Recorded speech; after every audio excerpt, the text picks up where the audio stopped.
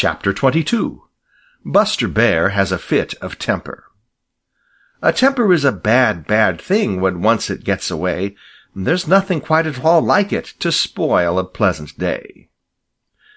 Buster Bear was in a terrible temper.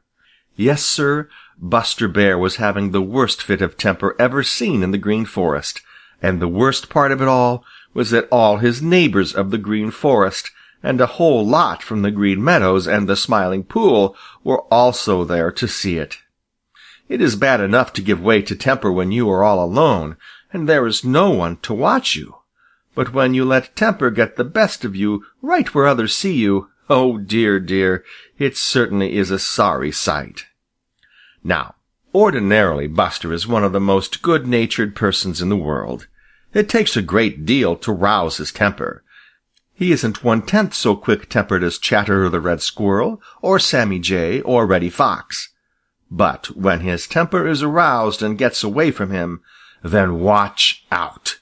It seemed to Buster that he had had all that he could stand that day, and a little more.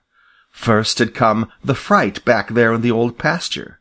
Then the pail had slipped down behind his ears and held fast, so he had run all the way to the Green Forest with it hanging about his neck. This was bad enough, for he knew just how funny he must look, and besides, it was very uncomfortable. But to have Sammy Jay call everybody within hearing to come and see him was more than he could stand. It seemed to Buster as if everybody who lives in the Green Forest, on the Green Meadows, or around the Smiling Brook was sitting around his hiding place, laughing and making fun of him. It was more than any self-respecting bear could stand. With a roar of anger, Buster Bear charged out of his hiding place. He rushed this way and that way. He roared with all his might. He was very terrible to see. Those who could fly flew. Those who could climb climbed, and those who were swift of foot ran. A few who could neither fly, nor climb, nor run fast, hid and lay shaking and trembling for fear that Buster would find them. In less time than it takes to tell about it, Buster was alone. At least, he couldn't see anyone. Then he vented his temper on the tin pail. He cuffed at it and pulled at it all the time, growling angrily. He lay down and clawed at it with his hind feet. At last the handle broke, and he was free.